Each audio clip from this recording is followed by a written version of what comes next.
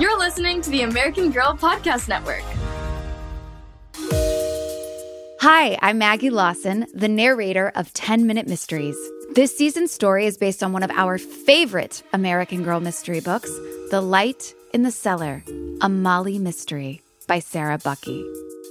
You're listening to a special version of 10-Minute Mysteries. Stay tuned after the episode for engaging and exciting discussion questions that you can answer together as a family.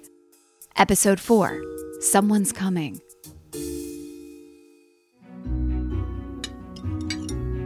That evening at supper, Molly could barely eat a bite. Why did I ever tell Mrs. Currier that I'd go into her spooky old house? Molly muttered to herself as she picked at her cheese and soybean casserole.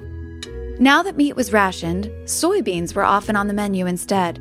Molly's sister Jill said they weren't fit for human consumption, but her mother said soybeans had plenty of protein, and she served them whenever meat rations ran low. Maybe her mother wouldn't allow her to go to Greystone Manor, Molly thought hopefully. She decided to ask her mother about it, but she couldn't get a word in edgewise because Ricky was going on about his training to become a volunteer plane spotter. As soon as I pass the plane spotter test, I'll work 2-hour shifts where I'll look at every plane that flies over Jefferson. It'll be my job to say whether it has 1 or 2 engines, how high it's flying, and what direction it's heading, Ricky announced proudly. Molly's little brother Brad, who was 6, flew his toy airplane toward Ricky and swooped it over Ricky's plate. Zoom, zoom! Ricky looked at Brad's toy plane and said, "That one there is a B-17 bomber.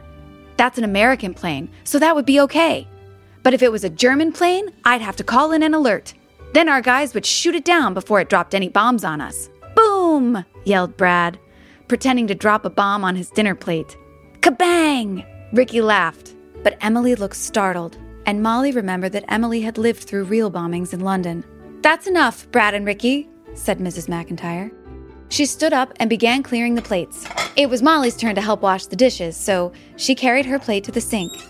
As she filled the sink with sudsy water, Molly asked, "Mom, did you ever find out where the missing sugar went?"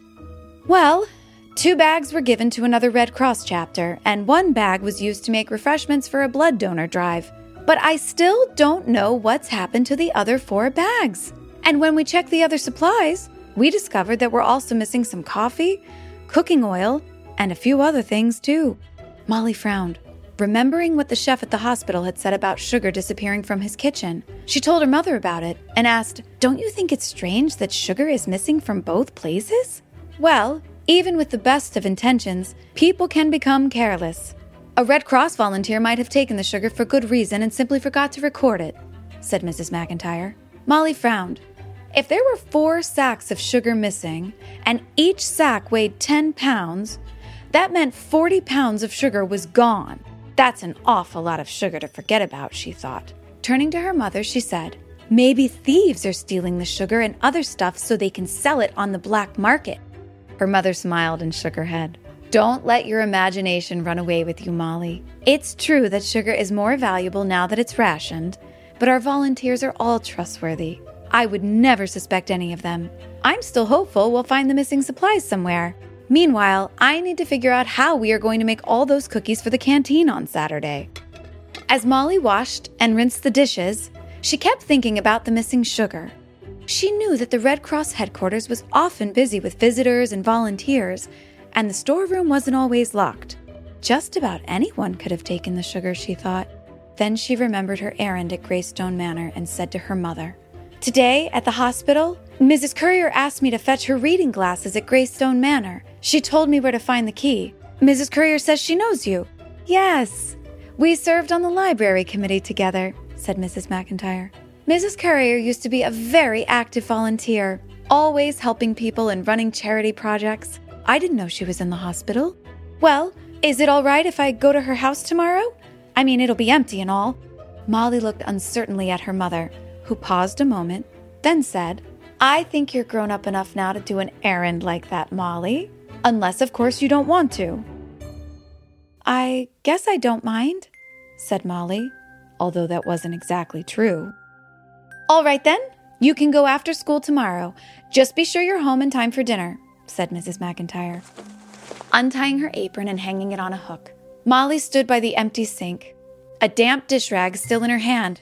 As she thought about going into Greystone Manor by herself, she remembered everything she'd ever heard about spooky old houses. With a shudder, she imagined spiders dangling from the ceiling and mice scurrying through the rooms. There might even be ghosts floating through the rooms at night, moaning softly. No, Molly told herself firmly. I'm not even going to think about ghosts. But as she put away the last cup and turned off the kitchen light, Molly remembered the eerie light she had seen in the cellar of Greystone Manor. Someone, or something, had turned off that light. And if it wasn't a ghost, what was it? The next day, Molly was prepared to beg Emily to go with her to Greystone Manor, so she was very relieved to learn that Emily had been planning to go with her all along. Of course. After school, the girls went home and gave their puppies a quick walk. It was cool and cloudy, and Molly kept hoping for a storm so fierce that she couldn't possibly be expected to go to Greystone Manor. But the sky refused to spill even a drop of rain. After they were done walking the puppies, Molly said, I guess we'd better go. The girls pulled their bikes out of the garage. They pedaled past the park and up Overlook Hill. At the top, they parked their bikes and walked down the long, curving driveway. The house looked even more imposing than Molly had remembered. A dozen dark windows faced the empty lawn. Each window had a flower box, but all the flowers had died long ago. Now, just a few withered vines straggled down the stonework. Molly felt a shiver run up her spine. I've got to be tough, Molly told herself. She pointed to a small 2-story building next to the house. Mrs. Currier said that building used to be a stable, but now it's a garage. And that's where she keeps her spare key, she told Emily. The girls walked up to the garage doors. This place has been empty a long time. There could be spiders everywhere. And mice, Molly warned. Emily took a step back, saying, Mice don't really bother me, but I'm not at all fond of spiders. Shall we open the door with a stick and see what's inside? Together, the girls found a long stick and pried open the door. They stood at a safe distance and peered in. Then, Molly ventured inside. It's not too bad in here.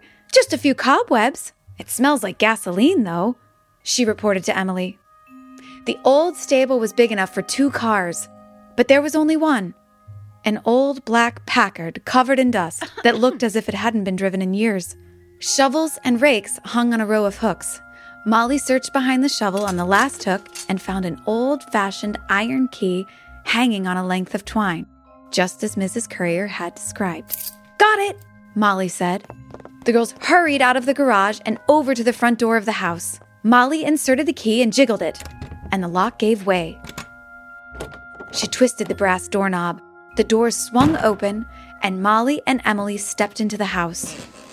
It sure is dark in here, Molly said, as they walked past a book-lined study, a music room with a grand piano, a large parlor with a sofa and a fireplace, and a dining room with a table that looked big enough for 20 people. The house smelled musty. I don't think anyone's been here for quite a long time, said Emily, as the girls began to climb the shadowy staircase. Mrs. Currier said her glasses are in her bedroom, in the top drawer of her writing desk, said Molly. Upstairs, the girls passed a sewing room, a bathroom, a closet that smelled of mothballs, and a room with twin beds but no desk. Finally, Molly opened the door to a spacious room with a canopy bed covered with a blue silk spread. In the corner near the window stood an elegant writing desk. That must be it, said Molly. She went over to the desk and opened the top drawer. Inside was a brown leather case with a pair of wire-rimmed glasses, just as Mrs. Currier had said.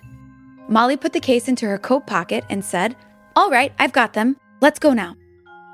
The girls were halfway across the room when Molly heard a low engine and the crunching of gravel outside. Emily gasped. What's that? I don't know, Molly whispered back.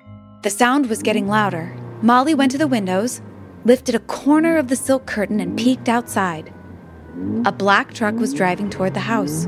Molly dropped the curtain as if it were on fire and whispered, Someone's coming!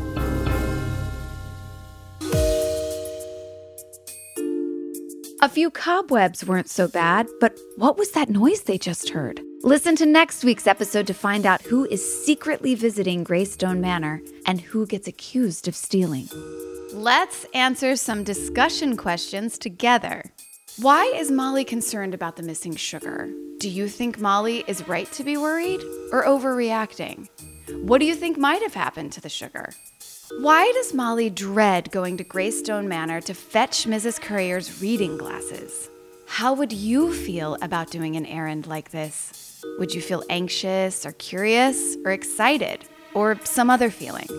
At Greystone Manor, what clues do Molly and Emily find that suggest the house has been empty for quite a while? Why are the girls alarmed when they see a truck drive up to the manor? Thank you so much for listening to 10-Minute Mysteries. And parents, don't forget to write us a review wherever you are listening. It really helps us out. Parents can watch 10-Minute Mysteries with their family on YouTube, or your child can watch on YouTube Kids. Visit AmericanGirl.com and follow at American Girl Brand on Instagram for more updates on your favorite dolls, books, and American Girl Podcast Network podcasts.